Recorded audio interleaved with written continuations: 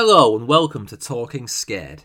I'm your host, Neil McRobert, and this week we're talking about all kinds of darkness, literal, metaphorical and artistic.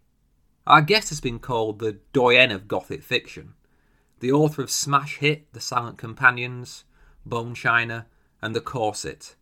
It's Laura Purcell. She joins me to talk about her new novel, The Shape of Darkness, which looks into all kinds of Victorian corners and crevices, from spirit mediums to mesmerism and the uncanny art of silhouette portraiture. The Shape of Darkness follows a vogue for spiritualism in fiction, but it shakes up what we expect from our storybook seance. What we discover is that perhaps the greatest terror in Victorian Britain was being a woman without means. Perhaps that explains the fainting fits. Yeah, one of the things I was keen to ask Laura is how she reconciles the relative powerlessness and fragility of women in her historical tales with modern feminist writing.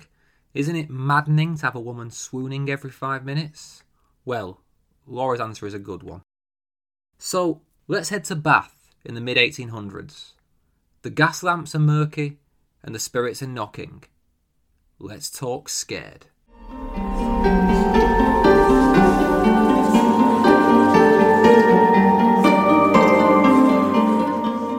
So Laura, welcome to Talking Scared. Thanks for taking the time. Thank you for having me. It's a pleasure. How is 2021 treating you so far?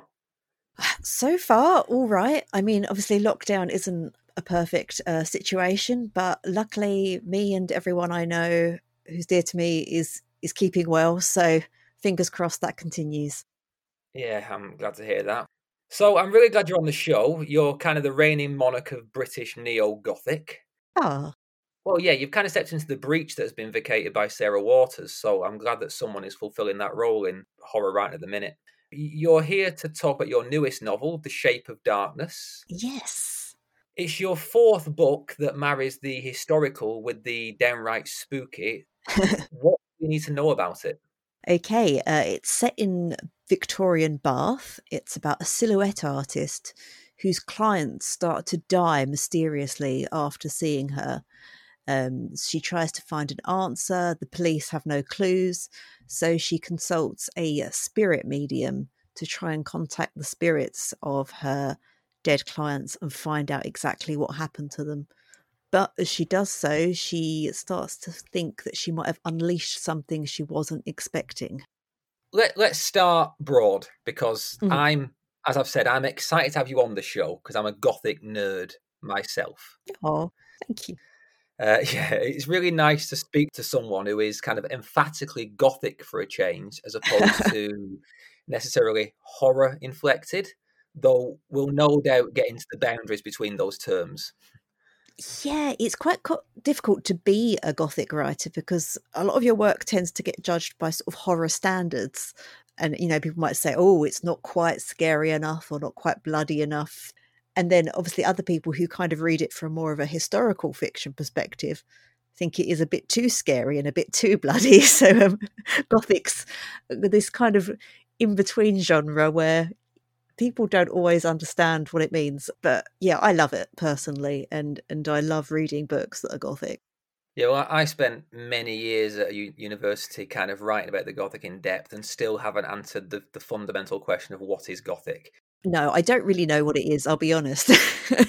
It's a church that these days is so broad as to be essentially meaningless. But for the benefit of this novel, we're talking about a novel that sits in a well-defined lineage of authors from, you know, the Brontes through Wilkie Collins, through some Dickens, you know, all the way into the present day, Shirley Jackson, people like that. That's, for me, where this sits. Would you agree? Yes, I'd be delighted to be in such company. Oh, definitely. This is very much, like I say, in that tradition. But you began your career writing more mainstream historical fiction, and then came The Silent Companions. Yes, it was quite a change for me at the time. I mean, what I was writing was very, straightforward historical fiction. It was about the lives of the Georgian queens, Hanoverian monarchs.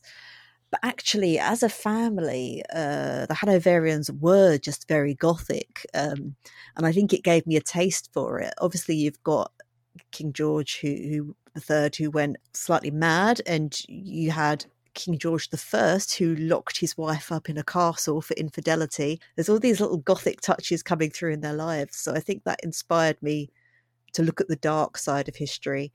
And then I just had the idea for the Silent Companions through seeing Silent Companions, these just horrific, scary kind of antiques that terrified me. And I thought, oh, I'll have a go. I'll have a go at writing something that's more creepy and blood-chilling. And I'm very fortunate that it worked out for me. Well, it more than worked out. It kind of blew up massively. I remember, what year was it that it came out? 2017. Yeah, I remember for like a year, it was just everywhere you looked, Waterstone's Book of the Month, everywhere you looked, you couldn't move for the Silent Companions. What was it like when that happened? I mean, having, plugged away at historical fiction for a while, was it like unexpected that it would be such a success? Yeah, I think especially at the time I was querying, trying to get an agent with the manuscript, people just weren't really interested in Gothic at that time. There wasn't much Gothic in the mainstream, I think, around that time, and nobody seemed particularly willing to take it. So, other than my obviously wonderful agent, Juliet Mushens, but then, yeah, it blew up, and it's quite confusing when you're an author to sort of know how well you're doing, because you're friends with other authors and some of them are doing excessively well, and it's really hard to get perspective on it. You can't really view your book as a normal person does. But yeah, it was great, but just a bit of a whirlwind. I can't remember a lot of that time, to be honest with you, because I was promoting the Silent Companions. I was editing The Corset, which was my second book for Raven Books. And I was also trying to work on a first draft for Bone China, which was my third. So it was just a very hectic time. I just remember a few events and parties and things, and it all blurs into one. Yeah, that's the thing that Will Dean said last week. He said, you can never judge yourself by the book that everyone else is judging you by, because by the time that's out, that you wrote that 2 years ago, you're working on the next thing. And that had never occurred to me before, that, it's kind of old news to you once it's in everyone else's eyes. Well, the thing is, you always have to do a bit of a brushing up before your book comes out, because all the research you've done when it's historical, you would have done, like you said, 2 or 3 years ago, and people ask you complicated questions about it and you can't remember. Well, as I say, you have become this really significant figure in, I won't say horror, but in Gothic fiction. It's perhaps too broad a question, to be fair, to ask, but as far as you're concerned, what's the secret to crafting an authentic piece of period Gothic?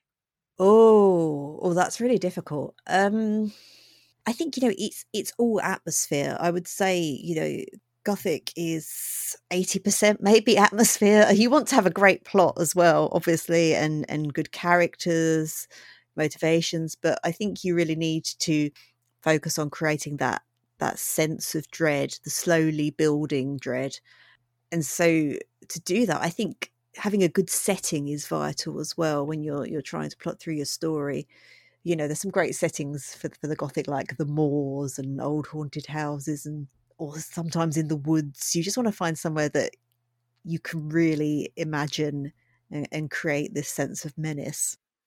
Well, that's interesting, because you set this novel in Bath. This is where you can see the north-south divide. Nothing sums up the north-south linguistic divide like the name Bath. You say Bath, I say Bath. But you live in Colchester, yet you've set this novel in Bath, which says to me there is a purpose to doing that. It's not just where you live. Because you'd expect, it's the mid-19th century, you'd expect a novel of this kind to take place in London. Yes. Yet you set it in a provincial town. Are you doing the kind of Jane Austen thing about trying to get across that this is an outmoded place to live? Yeah, partially. I mean, I love Jane Austen. And it was actually when I was attending the Jane Austen Festival in Bath that I had the idea to write this novel, because they had a silhouette workshop where you could try making your own silhouette. And as I was listening to the man, he's called Charles Burns, he's a great silhouette artist, and he's cut a silhouette of me, which was great fun. He was explaining about how silhouette artists used to ply their trade in Bath, and the gradual evolution of that into photography. And as he was sort of talking about, the Georgian heyday of Bath in Jane Austen's time, where it was very beautiful and very wonderful, as you go through to the Victorian period, it becomes, a little bit seedy, a little bit down at hill, and it hasn't, achieved its beauty that it has now. It's in this kind of in-between phase of just not being a great place. And I thought that's just perfect for the Gothic. If you go to Bath even now, like at night, it's quite spooky. It's got this wonderful ancient feel to it. And I just started imagining, how it must be in those Victorian times where all the fashionable people have deserted it and it's not as affluent as it used to be. All the beautiful buildings are sort of stained by the coal smoke. I thought, yes, this is a Gothic setting. Yeah, it is, because it's quite an unnerving, uncanny place. As you said, there's this weight of history and there's all this beautiful architecture, but you paint it as a kind of Hieronymus Bosch hellscape at night sometimes when the main character, Agnes, is walking around. It feels like a threatening place, like these buildings start to loom down. There's a constant threat of violence on the streets, which, yes, when you've been to Bath these days, it couldn't seem less like, the case. It was probably inspired as well by, I did a ghost walk in Bath while I was down there, me and my friends, and that was at night, and we were taken around Bath, hearing all these creepy stories. And when you're in that kind of atmosphere, it becomes a little bit spookier. And we had a funny moment where a rat suddenly ran out from nowhere and crawled right across my friend's feet. We didn't know it was happening at the time, but it was in the middle of a ghost story and she just suddenly shrieked. And so for me, I'll always remember that blood-curdling moment in Bath. Yeah, I can imagine. So, talking about spooky stories, The Shape of Darkness very much is one. Where did the central idea come from? Because what I find interesting is you've got two separate conceits at play in the book. So you've got on one hand the world of spiritualism and to a lesser extent magnetism. Mm. And on the other is this very offbeat art form, the silhouette portrait. What brought those two ideas clashing together in your mind? Because either one could be the basis of a novel. That's true, actually. I think at one point I was also toying with the idea of getting spirit photography in there. I think at first I was looking at silhouettes. Like I said, I liked the idea of something spooky with a silhouette artist, and I thought, oh, shadows can be ghostly. I can make something of that. And while I was thinking of Agnes's story, she's a silhouette artist, but obviously her art form is falling out of fashion, like Bath is falling out of fashion, and everyone wants photography. So originally in my mind, I was going to have another character who was a spirit photographer who, overexposed films to capture sort of blurs and people thought they were ghosts. But as I was writing it, it just didn't quite work. I didn't quite like it.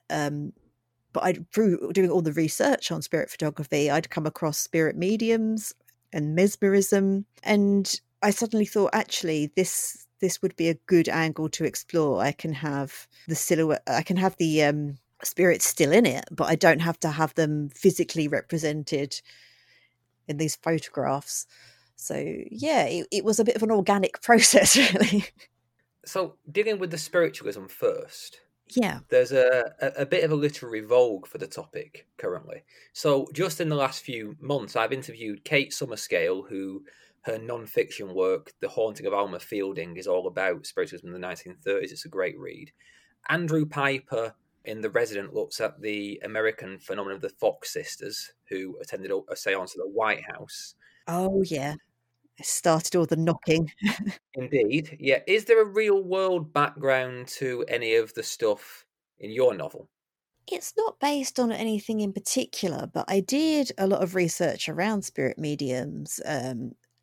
My book is set in the 1850s, and most of the spiritualism research I did was from the 1870s.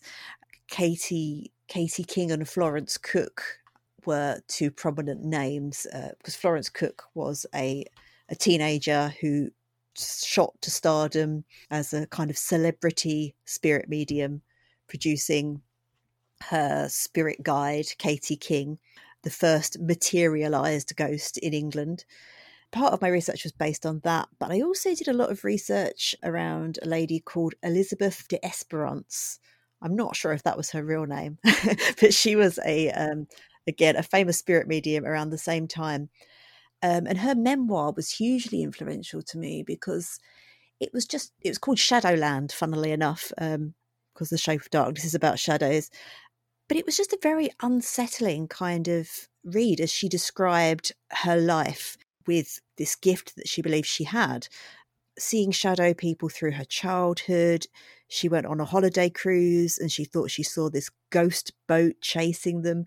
She had a really kind of quite scary life through these things that were happening to her. And she began to worry that she might be going mad. And then she began to worry that she might be being possessed by the devil. And then as she developed under the guidance of a society, her sort of spirit medium power, she began to fear that, the ghosts might sort of take her over and take her place, and she wouldn't know who she was anymore. And it was just quite astonishing to read all these points of view about the subject that, you wouldn't really think about. I don't think many of us really sort of sit and consider, what would it be like to believe I could talk to dead people? It's kind of refreshingly honest. And by the end of it, I couldn't really say what I believed, whether she was ill or she was deluded or whether these things really did happen to her. It was a really interesting memoir, and I'd recommend it to anyone interested in the subject. I'll put that in the show notes so people can check it out. And a lot of what you said there, having read the book recently, I can see how that has played into the story you've created. In some ways that I can't go into because there are spoilers there.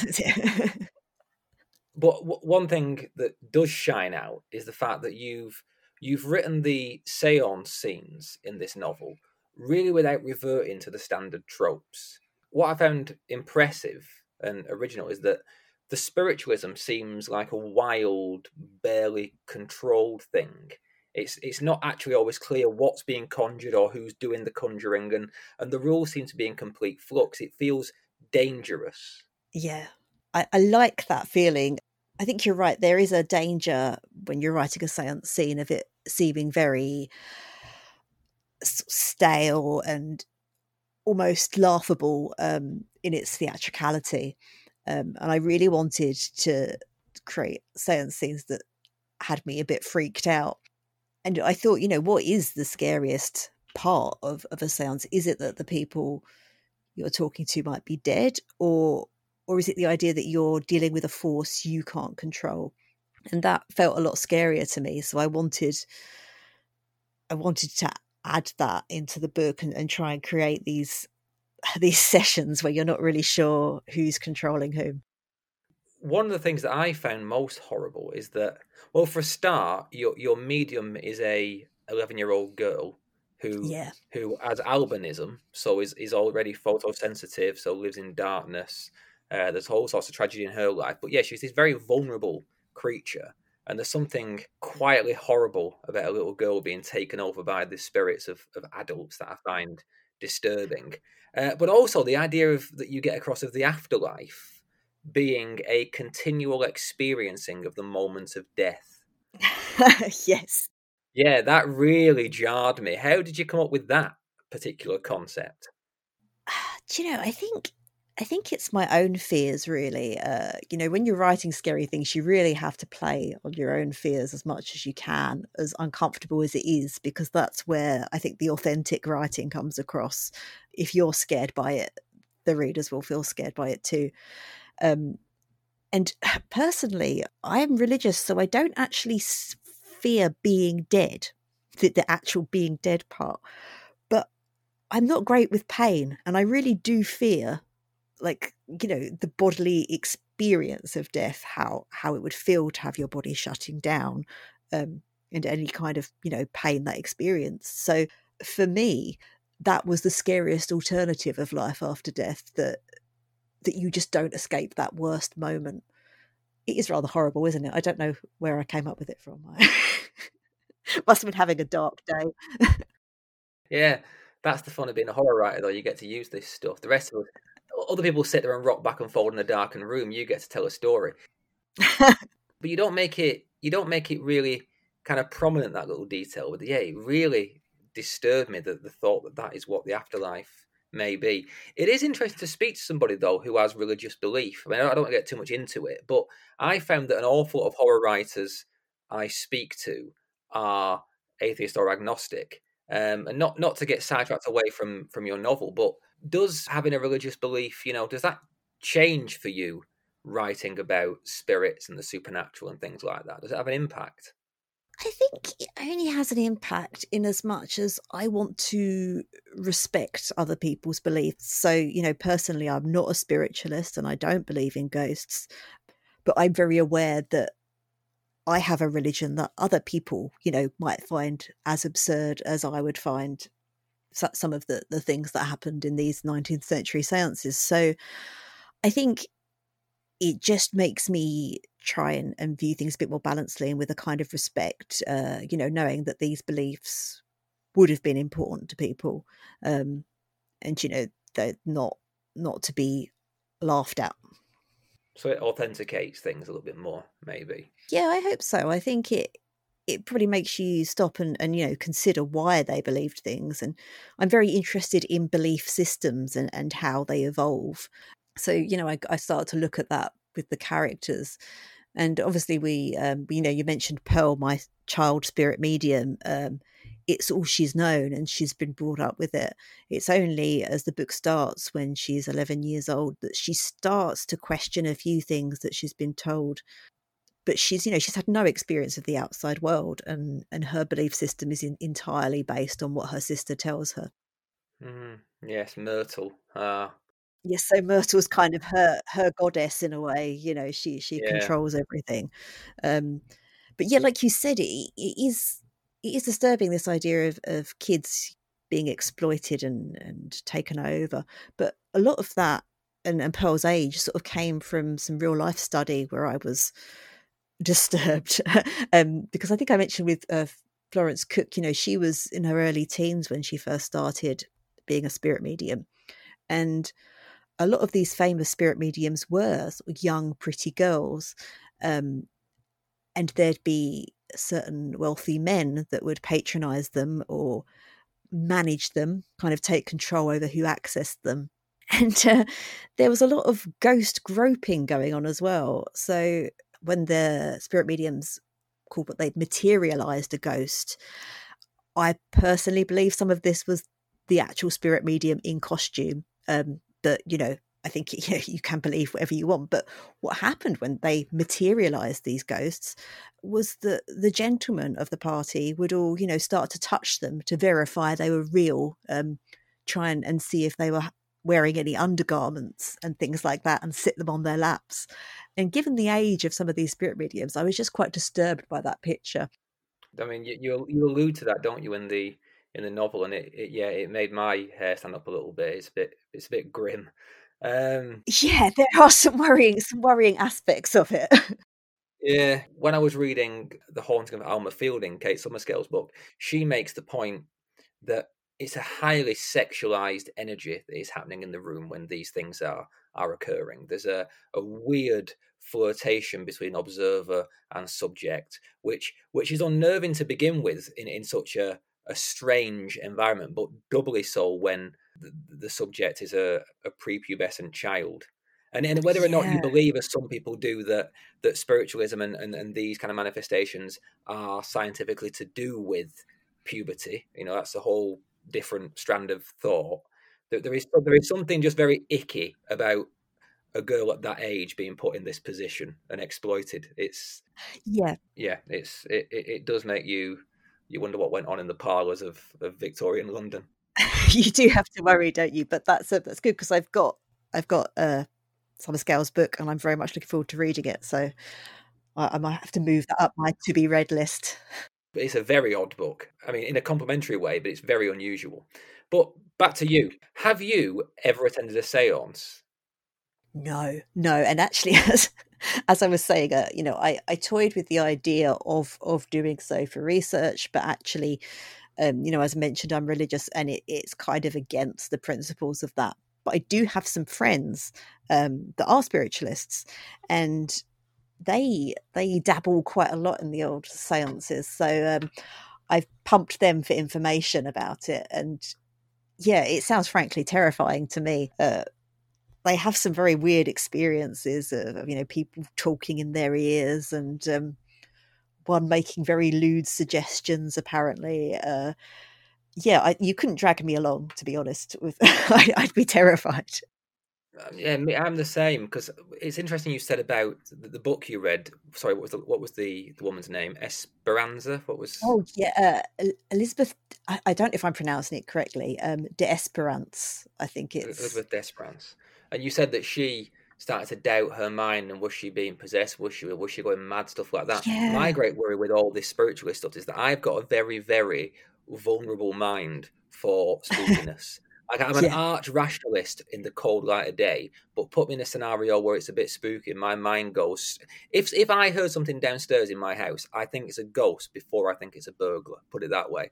And I always feel like if I put myself in that position, I'm not so much worried that something bad would happen. I'm more worried that I would start to believe something had happened, and that I'd lose, the grip with it. Really, I think I'll leave it to other people. Yeah, I think I feel the same. This is the thing. I sort of say, I don't believe in ghosts, and by the light of day, I don't. But I'm exactly the same. If I hear a noise in the middle of the night, my first thought is, "Oh my God, it's a ghost." Completely. But the flip side of this, you've got the spiritualism on one side, and the other side is these silhouettes, these portraits. Now, I've got to admit, I've never really heard of this as an art form before I read your novel. Oh, really? Oh. Yeah, it passed me by, and I actually wrote. You saw I wrote on Twitter that I now want one, and you gave me the link, which I'm going to look into. They make a great adornment to the story, but do they also serve a thematic purpose? Yes, I think so. With hauntings, I think shadows are a great kind of, metaphor, how you're followed by your shadow. Your shadow haunts you, you can't escape from it. I liked that idea. And I also like the idea, I think I mentioned it in the book, where when you're looking at a sort of profile with silhouette, it has this ghostly air to it, where all the features are kind of, rubbed out. You've got the shape, but it's a kind of lifeless sort of death mask in a way. And I liked as well the idea that they were just so dark. There were some coloured silhouettes that were coloured in, but when you've got ones that are just black, I think I say as well that they're like a hole that you could possibly fall down. And I think that's great for representing the past. Anything that lays buried. And there is a lot that lays buried in this novel. As you go along, you're basically you're piecing together what's happened to this woman prior to the first page, and there's a lot of darkness and a lot of tragedy that kind of reawakens in the present. Yeah, and I think as well the idea of Pearl being photosensitive, and as you said, she's albino, and she's kind of a flip side of Agnes in this kind of shadowy world that she's living in. She's got this bright outline and lightness to her, which contrasts the characters, I hope. Well, of course, because she is Pearl, so she's iridescent, and Agnes's surname is Darken. That's something that dawned on me. There's a kind of duality there that I hadn't noticed. But yeah, these silhouettes, they're an offbeat, quirky art form. I would say in the same way as the titular silent companions of your other novel. Yeah, I like quirky things. The silent companions, for those who don't know, who haven't read the book, are painted life-sized cutouts of people, right? Yeah, that's right. And they're following Ellie around the house. And then there's your short story Cameo with its haunted object. Why do you think you like to hang your novels on these? They're almost like MacGuffins, Yeah. I think what fascinates me about history, and I go around museums a lot and look at things from the past. It's really a doorway to the past for me to look at an object and to think, wow, I wonder who owned that and what it meant to them and what it was used for. And I start to try and see it in their life. And then my mind sort of starts ticking. And I think of all the things it can be thematically, and it can be used to represent. Yeah, so I always find something in my research, an object that inspires a thought, which and I think haunted objects are such a great a great thing. Like, you have a haunted house and the ghosts kind of have to stay in the house, but you have a haunted object and it can haunt so many different people. I was on holiday in Canada with my wife a few years ago, and we went to this old waterfall, and I found what I thought was a kind of stone axe head, and I was like, I'm going to take this home. My wife is insisting it was just a stone that happened to be shaped that way, but I'm like, that's definitely an axe head, and I was going to take it home. And then at the last moment, I literally thought to myself, no, because it's a long way to come back to inevitably have to leave it back when I take some kind of First Nations demon home with me. When you have to put the curse back. Yeah, I've got to come all the way back, and I can't get the annual leave and stuff. I thought, I'll probably just leave the axe head here. But it's a genuine thought that occurred to me. It's like, I'm in my 30s, for God's sake, Oh, that's brilliant. So, have you got any objects that you've seen that are like burning their way in your mind right now that you've got to write a novel about? Oh, no, I don't think I have actually. I mean, I've been, sadly limited in my my museum Yeah, there is visits. that. I think, although I think I came across something the other day when I can't remember what I was researching, but it was an elaborate form of the kind of quizzing glasses they had in the Regency. I don't know if you know about these. No, I don't know. So it was like a magnifying glass, a very beautiful jeweled one on a chain that would sort of hang about your neck, or from your watch chain, and you could just use it to look at people. Basically, it was just an instrument for being nosy. If you're in the theatre and you wanted to see someone who was sitting far away and look at their outfit, you could just put this quizzing glass to your eye and inspect them through it. It's a bit like the lorgnette, it's just a really awful kind of invention to have, and it would be quite socially acceptable at the time to quiz people, they'd say, inspect them through these glasses. So I was kind of having an idea about what you could do with that. You know how Daphne du Maurier wrote The Blue Lenses, where someone through these blue glasses could see people as animals, sort of bestial. And I thought, oh, No, I don't know that story, actually. No. you should read it. It's brilliant. But I thought, wouldn't it be great if you could have this sort of magic quizzing glass that let you see people's secrets? Oh, yeah, that's quite M.R. James, that. Like, it's quite, well, that's the thing. I mean, yeah, M.R. James does it a lot as well, doesn't he, with objects? Mezzotint and things I was like just that. about to say the mezzotint is my favourite. I really love that. It's really And creepy. what's the one when he's looking from the hill through the telescope? And is it a view from the hill? Yeah, I don't remember that one. I remember there was one with the well. I remember the one with the whistle. That was where Whistle and I'll Come Yeah. to You. That's really creepy. A listener will let me know what the one I'm thinking of. I think it's The View from the Hill. Well, anyways, I look forward to your next novel about the looking glass then. Sure, it will be that, but we'll see. Well, one thing I do want to ask is, so your work has been described, and I'm dragging this quote from the back of a book, as sophisticatedly spooky. Oh, that's nice. That got me thinking about what we mean by sophisticated, because it is, you know what I mean? But I thought, what do we mean by that?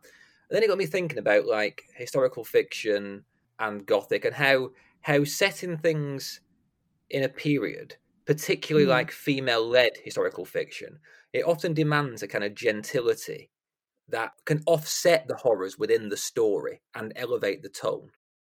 Yes, I was finding this recently actually with something I was writing. I sent it to my agent and I said I can't get the tone right, and she did say it feels too cozy. I had gone to Victorian drawing room and there was no sense of threat. So I do think that is a problem if you're with historical fiction. You can veer a bit too far away from the unsettling and the horror, and find yourself writing a sort of period romance. So it's definitely something to watch out for. history in the Victorian period is an inherently spooky kind of setting. I imagine it's relatively simple to find the creepiness within that. But at the same time, when you're writing about women in this era, as you kind of often do, does it ever feel like a cage? Do you ever feel yourself kind of worrying at the limits that the period places on your characters' actions and their voices? Yes, I think it can do. With the voices, because sometimes when you're wanting to make something scary, you're tempted to use modern comparisons and a sort of short sentence structure that feels very modern, whereas the Victorians went on and on and on in their sentences. Charles Dickens probably had a sentence that lasted 2 pages.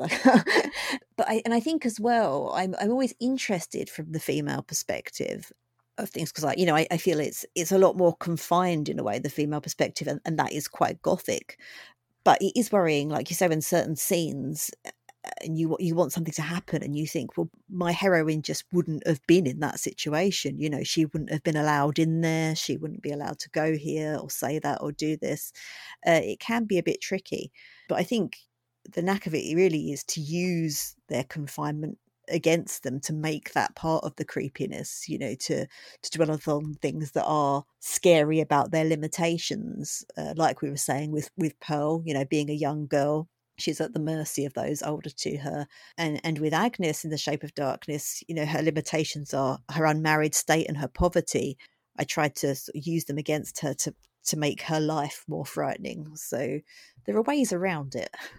Yeah, that's a great point, actually. I hadn't thought of that, in the yellow wallpaper and that kind of thing, the narrow horizons are part of the fear. They're not just a narrative block, they're actually part of the scare.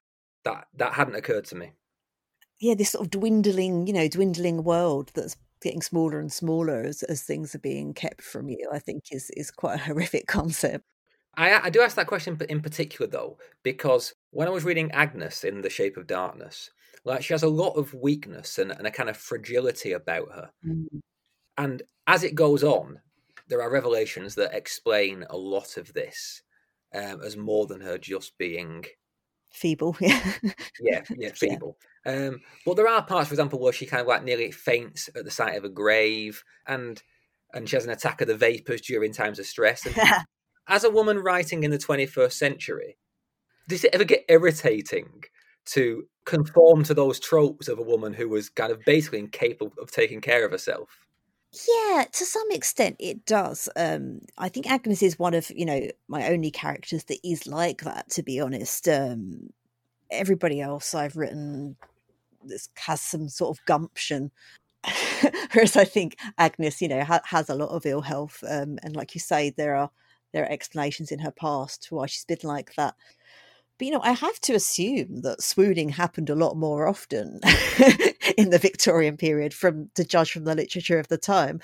It seems very strange to me, but I think part of the joy of being able to write a character like Agnes is I have some fainting issues myself. And it was quite nice to be able to actually put someone in who would faint at stupid things like I have been known to do. It was quite a comfort to me, but no doubt most modern women are a lot stronger. Well, I think in my house, if anyone, I'm much more likely to swoon at the sign of stress than my wife, to be honest. I fainted on a train once because I was reading a book, and I do like horror, and I was reading a book that was particularly bloody, and it was describing a blood transfusion, and it was so graphic that I just passed out on the train. I had to be woken up at the stop. Really? Yeah, I'm pathetic. What was the book? Was it called I think it was called The House of Sight and Shadows. It was more gothic than horror, but this blood transfusion scene was just, I'm not great with blood anyway, which is weird for a fan of horror to say, but I'm not great with blood. Yeah. And I just passed out, it happens to me quite a lot. So there's a part of the biographical in Agnes. Fair enough. I mean, that may kind of hint at an answer to my next question, which is that, you've moved so far from historical fiction to period Gothic. Would you ever take a further step and write a kind of contemporary horror novel? Yeah, I'd really like to, actually. It's a bit difficult in the way of publishing contracts. It's very difficult to get a mainstream publishing contract with an all-out horror novel. If you're Stephen King, great, but otherwise it can be quite tricky. And I'm often playing, the fine line between wanting to write something a bit more horrific and having to rein it back for a more sort of mainstream audience. So, what is fun is when I get commissioned to write short stories for horror collections and I can just do what I like. There can be as much gore in it as I want. It can be as horrific as I want. So yeah, I mean, I love modern horror. I would love to be able to write something, really truly horrific in the modern world. But I imagine I'd scare myself a lot more doing so because it would feel a lot more real to me rather than something safely in the past. It would definitely be a challenge, but one I'm definitely up for. Excellent. So, what is next from you? Do you know? Well, yeah, I've been having a lot of trouble writing in the pandemic. I have been commissioned for 2 more books, and one of them is something people will be very excited by, but I can't mention it yet. Okay. And the other one I'm working on at the moment, I'm not really sure what it's going to be at the moment, to be honest with you, because I had an idea and then the pandemic struck and I kept writing it, but I wasn't really in a good frame of mind. And I just ended up with a lot of gobbledygook. I've got to get back to the drawing board and figure out what I'm doing. But there is definitely more to come. Is it going to be in a creepy vein or? Oh yeah. I mean, in a creepy vein. I know which side my bread's buttered on. Good to hear. Well, to finish up, I have 4 questions I ask each guest. If you wouldn't mind answering them, I'm compiling the answer to this, so one day I'm going to put it out in a book. Are you okay to give me the first thing that comes to your mind to my 4 rapid-fire questions? Absolutely. Excellent. So, question the first. What was your gateway to horror? Oh, the movie Scream. I think that was the first horror film I watched, and I became a bit obsessed with it. And because it is a film about horror films, it gave me lots of ideas of what to watch next. And I think through that, I developed a love for horror in cinema. Yeah, it's a great primer. If you were to recommend one book to our listeners, what would it be and why? I mean, it's one that I should think probably all the listeners have already read because it's such a classic, but The Shining by Stephen King. I remember just before I wrote The Silent Companions, I was just reading as many creepy books as I could just to prime myself for it. And that was just the standout one. It's such powerful storytelling. It's so creepy. It's so addictive. I just love it. So yeah, if you haven't got around to The Shining yet, move it to the top of your list. I embarked on a whole Twitter rant today where I said I hate the film. Oh, I also hate the film. It brought down quite some rage upon my head, but the book is a masterpiece. It's got really scary hedge animals. I mean, what? Yeah, the hedge animals. What happened to the hedge animals in that film? I think the budget happened to the hedge animals in that film. If you had a single piece of advice for a wannabe novelist like myself, what would it be? Like a horror novelist or just novelist in general? Well, either, I guess. Whatever you want to say. I was going to say, if it's a horror novelist, I would say absolutely write what scares you. And I know it sounds so blatantly obvious, but without triggering yourself if possible, but using some of your darkest fears really brings across fear in the reader. Make your worst case scenarios and write them because that will really come across as authentic and it will be powerful. For just novelists in general, just keep going. I mean, that's the hardest thing. And it's still hard for me now. The Shape of Darkness is my 4th book published by Bloomsbury, and I had 2 books published before that. So that's 6. I still doubt myself. I still find it difficult. And you just have to keep going and push on through. And it's hard to maintain that level of belief in yourself. But, just keep trying. That's all you can do. It's simple advice, but I think it's the best because so many people, end up disheartened and thinking they're going to have to give up after rejections. I can understand why, because it's grueling getting rejections. It's it's not great for your mental health, but at the end of the day, you only fail if you quit. I want it on a t-shirt though. You only fail if you quit. Yeah, that'll do for me. That's it. And my last question, we've covered a lot of it today, but I want to ask you anyway, what scares you the most? Oh, I mean, there's obvious things, like we were saying about the pandemic at the moment. I've got lots of vulnerable people in my family, so obviously that scares me. But I think it's probably more amusing for the listeners to hear about the weird things that scare me. Definitely. And so, I'm not great with creepy crawlies. Creepy crawlies really scare me, especially daddy long legs, the way they move. I hate it. I just hate it. And I've also got a weird, it's not exactly a fear, but an uneasiness around sloths. I don't like the way their faces don't match their body, that they've got very, they're an odd shape. They've got these big shoulders and this shaggy fur, and like claws, but this little tiny cute face, and it doesn't belong there. And I find them really unsettling. I can't put my finger on it. So yeah, sloths and spiders, don't send them my way. That is definitely the weirdest answer yet. I've had some weirdness, but sloths takes the cake.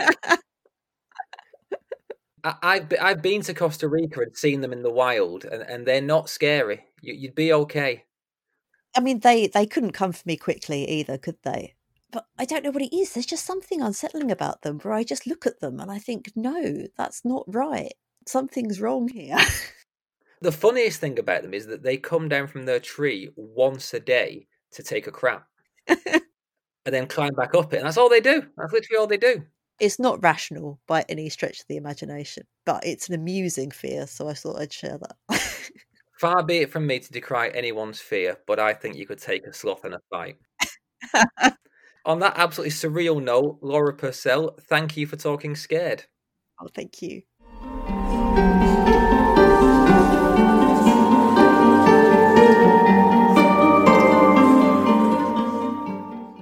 It was a real pleasure to get into the Gothic this week.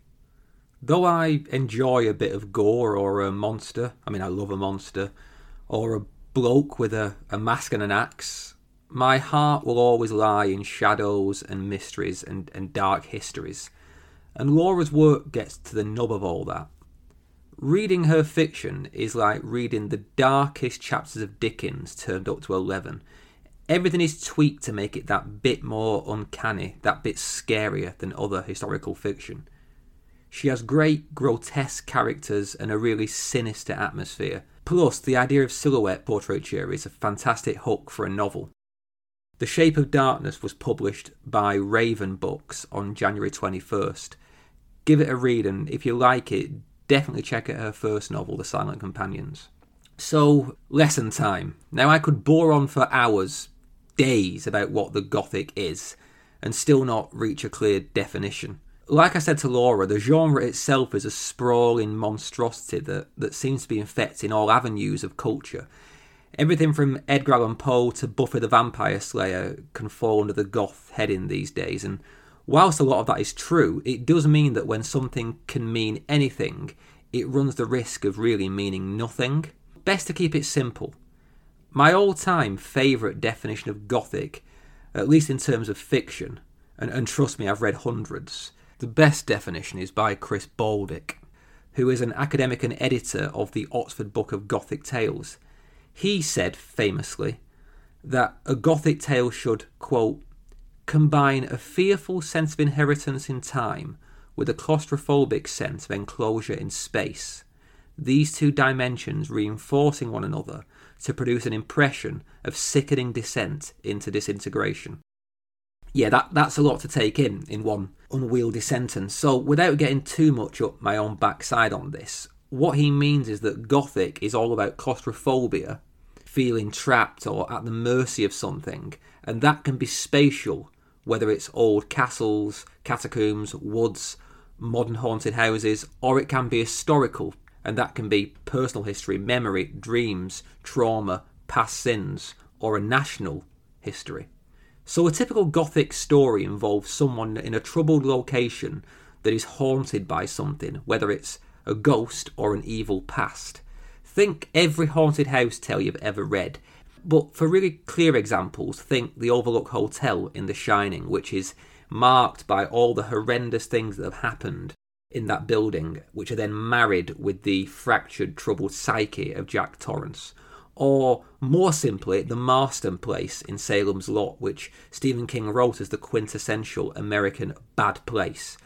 Or, you can read things that aren't by Stephen King. I try it now and again. Go back and listen to Jo Kaplan talk about her novel It Will Just Be Us in episode 4. That is quintessential modern Gothic. If you want a primer, a bit of a reading list on the history of the Gothic, then I can mention a few key points on the timeline. It all began with The Castle of Otranto in 1764, a book written by Horace Walpole that sets out the first notes of what the Gothic is, or what it would be for a while at least. Old castles, family secrets, past sins coming to light. It's all very dated and not much value for readers beyond academic research, to be honest. But it does include one scene in which someone is crushed by a giant ghostly armoured helmet, so there is that. Following on from Otranto, we get the high Gothic of Anne Radcliffe. Her novels were hugely popular in the mid-18th century. She was very much the Stephen King of her day. Again, they are old-fashioned, long-winded, and overly romantic. But there's still so much to recommend them in the sheer mechanics of storytelling and their importance to the history of the genre that we all love. Look up The Mysteries of Udolpho or The Italian. For an alternative take from the era, you could try Matthew Lewis's The Monk. This one is infamous for its bloodiness and perversity, even by today's standards. Incest and sexual deviance abound in a tale of a perverse clergyman trying to cover up his secrets, and one scene stands up to today's levels of gore in which an evil nun is kicked to death until she is, to paraphrase, little more than a puddle. That high period of Gothic is considered to end with Melmoth the Wanderer by Charles Maturin. That's a hugely complex and interconnecting novel of stories, kind of the House of Leaves of its time. It's really rewarding but hard work. Sarah Perry wrote a fantastic modern take on it in her novel Melmoth a few years ago, and I'd really recommend checking out both. Beyond that, we get more familiar names. Mary Shelley's Frankenstein, Bram Stoker's Dracula, The Tales of Edgar Allan Poe, all fantastic stories that can be absolutely read for pleasure in the modern day. Dracula, in particular, feels fresh and up to date even now, as it's all about the conflict between history and new technology, with serious parallels for our contemporary life. Into the 20th century, we get Daphne du Maurier's Rebecca, Shirley Jackson's The Haunting of Hill House, and We Have Always Lived in the Castle.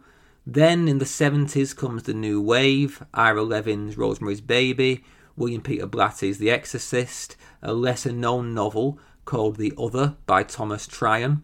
And then Stephen King released Carrie, and the horror game changed forever. But it also stayed the same, because you can go back to those earliest novels by Anne Radcliffe and trace the lineage all the way to novels like The Shining and even The Shape of Darkness coming out today. So I hope that helps. If you know this stuff already, then forgive me my self-importance. If not, maybe check out the roots of horror in the Gothic. Do you like Gothic fiction? Would you like to argue about definitions or categories? I'm game. Come geek out with me. It will give me a reason to dust off all my old books that are taking up space in the spare room and annoying the hell out of my wife. You can reach me on Twitter at TalkScaredPod or email me directly at talkingscaredpod@gmail.com. I'd love to hear your thoughts. And we finally had a few reviews trickling through, which is great. Please do take the time, if you can, to leave a review on iTunes or Apple Podcasts. Failing that, on Twitter, get the word out there. It's crucial to making this show a real success. If you leave a name, I will absolutely promise to give you a shout out on the show. And hit subscribe. There'll be a fresh, bloody conversation every Wednesday. So until next week, form a circle, join hands, knock once for yes and twice for no, read good books, and remember, it's good to be scared.